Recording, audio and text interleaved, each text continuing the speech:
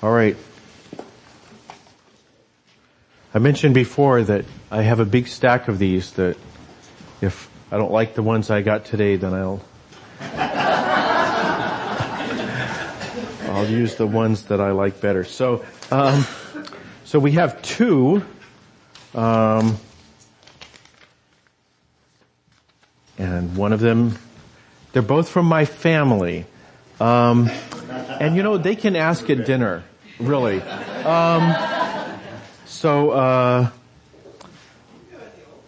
Yeah, well, I mean, no, I will go through these, but, before I do, let me just say, you know, the reason for this, I have two reasons for this, for doing this.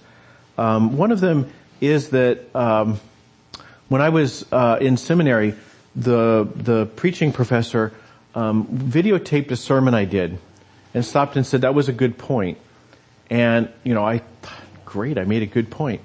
And, she engaged me in a little conversation about the point I had made in the little sermon that I had done. And then she said, okay, now stop. She said, the you that's right here talking to me about that point is so much better than the one in the videotape. And so I have tried for the last 12 years to be more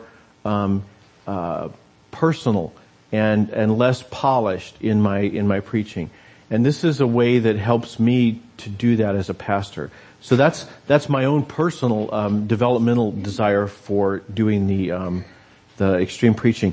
The other reason is because I don't know necessarily what it is that you're thinking about, and if there's theological issues that you'd like to understand better. So, you know, like I said, my family can ask the questions at dinner. So, if this isn't helpful to you, maybe I can find a different way to be less polished in the pulpit. But I hope that we can figure out ways to do this together and make it something that the whole congregation benefits from. All right. Having said that, our first question comes to us from Ecclesiastes. Okay. Okay. So Ecclesiastes, we'll use the Pew Bibles and we'll look at, where is Ecclesiastes? Ecclesiastes is after the Psalms, so near the middle. So in my Bible, the Pew Bible, it's in the 600s. So let's see. Where does it start? So it starts on 614. So, you've heard parts of this, but it's not the place a lot of people's, Bibles flop open to. Well, there isn't a chapter. The question was, I think that there's a broader question. It says, do we take the teacher's advice, or do we read a different meaning from it? So, the advice the preacher gives is pretty glum. So if you haven't read Ecclesiastes, do it in a day you're feeling happy. Don't do it in a day when you're miserable, because Ecclesiastes is more miserable than not. So starting on page 614, let's just take a look at the very opening of it, and you get a flavor for what Ecclesiastes is like. It says, the words of the teacher, the son of David, king in Jerusalem, vanity of vanities, says the teacher, vanity of vanities, all is vanity, vanity, emptiness, right? Everything is empty. All is vanity. What do people gain from all the toil at which they toil under the sun? A generation comes and a generation goes. You remember a couple of weeks ago we talked about Eeyore. Okay, so, you know, I'm hearing a lot of that. The generations come and go, but the earth remains forever. The sun rises and the sun goes down, and it hurries to the place where it rises. Okay, and on and on. He talks about how he had all the fun that he could possibly have, and that was boring, or it grew boring. Basically, everything he tried to do didn't help, and so he's not in a good place. You've heard the part on page 616 where he says, "For everything there is a season, a time for every matter under heaven." a time to be born and a time to die and so forth. He says that everything fits into the calendar somewhere, but ultimately we really don't, I think, care. You know, the song, you've probably heard the song from the 60s, but ultimately, why do we care? And he goes on and on like this for quite a while, then at the very end, he says, let's see, what page is that? So at the end, 621, after he's gone on and on for quite a while, it says, in verse 13, the last two verses of the book, it says, the end of the matter, all has been heard. Fear God and keep His commandments, for that is the whole duty of everyone. For God will bring every deed into judgment, including every secret thing, whether good or evil. It's like, well, thank you. I'm glad I spent 12 chapters reading that. So it can be a hard book to read, and yet at the same time you can't deny its honesty. I think a lot of us have been in a place like that where we just kind of thought, what's the point? You know, yes, I can get up, I can, go to work, I can, put food on the table, I can pay my bills, but why? And so the preacher here is wrestling with that same question. And at the end he says, ultimately, you just do it because you do it. The only real lesson is to fear God. So there's two aspects to this question. The first is do we take the teacher's advice or do we read a different meaning? He says everything is empty. So is this teaching? Is he telling the truth? We wrestle with this. When we're interpreting the Bible, we say everything in the Bible is true. But is the preacher true when he says everything is a waste of time? I think what he's doing is he's saying something that is true in the sense that it's where he is, the place he's coming from. It's a true, it's an accurate portrayal of where he is at spiritually. But I don't think it's true. I don't think the Bible is teaching us that there is no point to anything on earth. I think we see all through the scriptures, and particularly through the New Testament, that there is a point to life on earth. So Ecclesiastes, do you take his advice? There's stuff in here that says, don't go chasing after wine, women, and songs. It's chapter 2. He says, I got singers, both men and women, and delights of the flesh, and many concubines. And he figured out that it was all vanity. So if you're leaning in that direction, maybe you could take his advice and say, yeah, but where is this really headed? But I don't think, in general, that this is meant to be a book of advice. I think it's meant to say, the questions that we sometimes struggle with are real questions, and the answer is more complicated than simply saying if I get a new shiny toy, or if I enter into a new relationship, or if I get drunk, or something like that, then somehow I can make my life have meaning. I think he's saying that it's harder than that, and in that sense it's a true statement. I don't think it's advice for us, though, in any but the most narrow sense. All right. That's a long answer to a short question. So I'm going to stop there, and we have special music.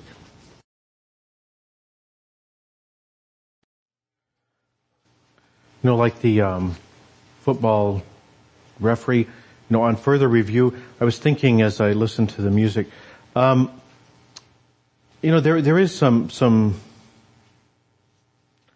there's truth in Ecclesiastes in the sense that people have wrestled with these problems before, but and I think many of us wrestle with them from time to time. But I think the answer that Scripture gives to the problem that Ecclesiastes identifies is that the world, the problem that Ecclesiastes identifies is the world is a mess, right? In chapter 3 of Genesis, God tells the man, because you ate the apple, the fruit of the tree I forbade you, he says, it's going to be hard. He tells the woman that in pain you will bear children. And he says to the man, in toil you shall eat of the ground all the days of your life. It's going to be hard because you sinned. And so that's kind of the opening place we start at in the scriptures. And Ecclesiastes says, yeah, it is. Even when you're the richest, wisest man in the world, it's hard. And what I would say is the rest of the book is God saying, now here's what I'm going to do about it. God is saying, yes, I'm not going to leave you there in your misery. I'm going to come to you. I'm going to become one of you. And then I'm going to begin fixing everything that's wrong with creation from the inside out. So, Ecclesiastes, if you take it by itself, you're just going to wind up with I'm eating the ground, the thorns and toil make it hard to make it through my life. But if you say, okay, all he's doing is reminding us about halfway of what we've known from the very beginning, that this is going to be hard, I think it's easier to take in that sense. All right. The second question comes to us from Titus.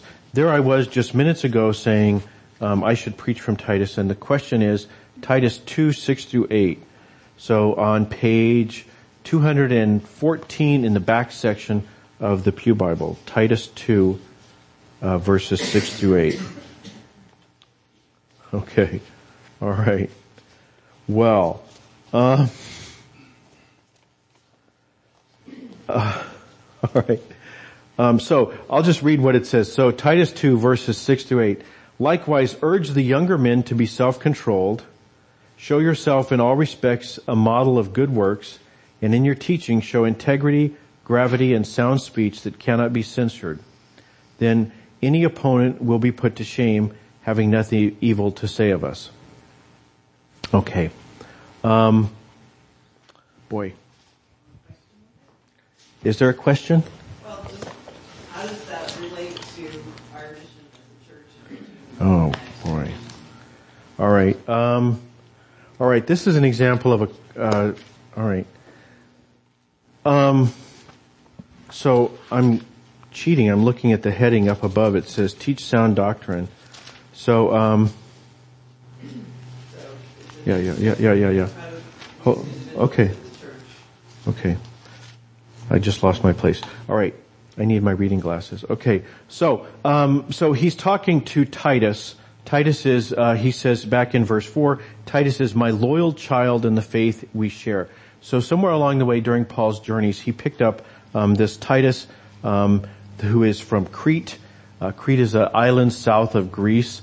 And, he says, I left you there so you could, get the church going there. One of the things about Paul's ministry is he doesn't put down roots in a city. He basically does what modern missionaries do, or I should say modern missionaries try to do what Paul does, which is to say, I'm going to teach you the gospel, I'm going to give you a copy of the Bible, and then I'm moving on because you understand your circumstances, you understand your mission field better than I do, because what do I know? I'm a Jew from Tarsus, right? So I show up in Crete, what can I contribute to except the core of the message about Jesus and the Bible. So that's what modern missionaries try to do. They try to say, I parachute in here, I give you the Bible, I give you the gospel, and then I get out of there because you will do better on your own than you would if I stayed here. And so then Paul says, okay, that's what I did. That's chapter 1. But chapter 2, he says, okay, now I'm going to give you some advice about how to do that. Not what to do, but how to do it. So he says, teach what's consistent with sound doctrine. Tell the older men to be temperate. Tell the older women to be reverent in behavior. And then in verse 6, urge the younger men to be self-controlled. Show yourselves in all respects a model of good works, and so forth. So Paul is telling someone who is one of the leaders, I don't know how many leaders, but one of not many leaders in this church, how to behave. And he says, part of the mission of the church is to present a good example because who here has ever been embarrassed about a church anywhere? Okay. Has anyone here ever watched the news, or heard a story from a friend and said, not all churches are like that, right? If you've ever found yourself telling a friend, not all churches are like that, that's what Paul is telling Titus. He says, show yourselves a model of good works. In your teaching, show integrity, gravity, and sound speech that cannot be censored. Then any opponent will be put to shame, having nothing evil to say of us. He's saying part of what the church is called to do is to be an example that the world can look at and say, I don't know about 7 days of creation. I don't know about a flood that covered the whole earth. I don't know about Jesus. I don't know a lot of stuff, but I look at them and I say, I wish that I got through life as well as they do. I wish that my response to the questions that Ecclesiastes identified was as good as what the church is coming up with. So he's saying, be that person. It is interesting, the verse right after the little reading, tell slaves to be submissive to their masters and give satisfaction in every respect. They're not to talk back, not to pilfer, but to show complete and perfect fidelity. So this is an example. You can imagine how that verse has been taken out of context by slave owners to say, you should do this. Titus is saying, he's talking to the slaves. He's not a slave owner himself, but he's saying, here's what you do. Drive them crazy. Okay?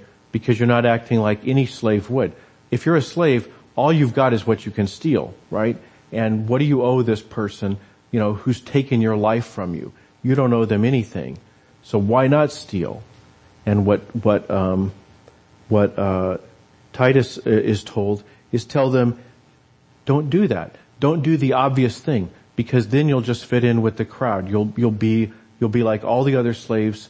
He says the young men who are irreverent and not self-controlled, they will be like all the other young men. And he says, don't be that. Be different, so that the Christians have a different, so that Christians are perceived differently in the world. So you asked for a specific application. I mean, I think that that's a broad application that applies to every church.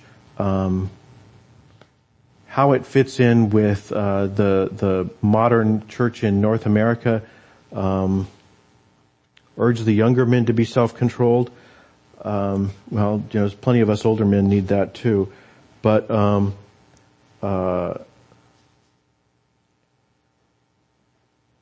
there's I'll make this my last one. I've got a bunch more, but I'll wrap up with this. I mentioned earlier that the church is supposed to turn itself over. For 2,000 years, Christians have handed the church off to a new generation of Christians. We're all waiting for Jesus to return. And I think that's what we're going to see the most trouble in the current generation. You see a lot of churches closing because there's nobody to hand the church off to. Even churches that have big endowments and are able to deal with the cost of maintaining a facility, oftentimes they find themselves in a place where they don't know who to hand the church over to. And I think when I look at the mission of this church, I think, I mentioned earlier, I see all the things this church does so well. And I think to myself, what is our mission? And I think, to the outside world, our mission is to continue doing those things, to show, with our words and our actions, the love of Christ in our community. But internally, what is our mission internally? Our mission internally is to identify people who are younger than us and basically hand them the keys. That's a big project. I mean, look around. I don't want to single anybody out, but I see more people with gray hair like mine than people who don't have gray hair. And so finding people, helping them, become comfortable with who they are in Christ and then saying, okay, like Paul did with Titus, take it from here. We're not going to help you at this point because what do we have to tell millennials about, how Christ wants to be a part of their life? We don't understand that. So I think, urge the younger men to be self-controlled. I think the church needs to be looking at younger men, younger women and saying, how can we help you put into practice the things that the faith teaches us so that, ultimately you can be the people whose church this is, and we'll be the old folks standing around, patting your kids on the head and saying, aren't they cute? So, we need to move out of our role as leaders in the church, and hand off that role to a younger generation. So, all right, and I will stop with that. Let's pray.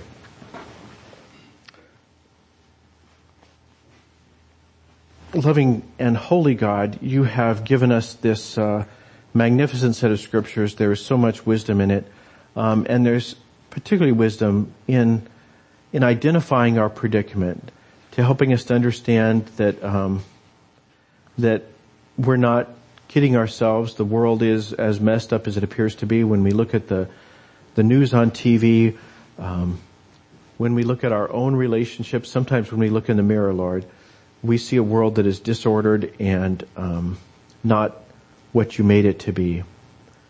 So we thank you for the wisdom of the prophets and the saints who accurately spoke to that in the scriptures, so that we can have a touch point and say, yes, this is reality. But Lord, we thank you also that you didn't leave us in that place. That if the world is a mess, that you showed us that we can suffer our way out of it. Jesus came to show us that it is those things that the preacher tried to do that didn't work. The obvious things, the things that sit in front of us, the things that tempt us, the wine and the women, the pursuit of knowledge, the pursuit of leisure, all these things we try to do to make the world a better place, Lord. Jesus came to show us that it's actually in giving of ourselves that we are healed and that we become part of your solution to the problems of the world. Lord, we thank you for the letters of Paul, and particularly the wisdom that he instills to his missionary partners. Help us to become like them, to listen to Paul, not simply for advice for our own lives, but for wisdom as we seek to hand the gospel over to a new generation. We pray all these things, Lord, in the name of Christ our Savior. Amen.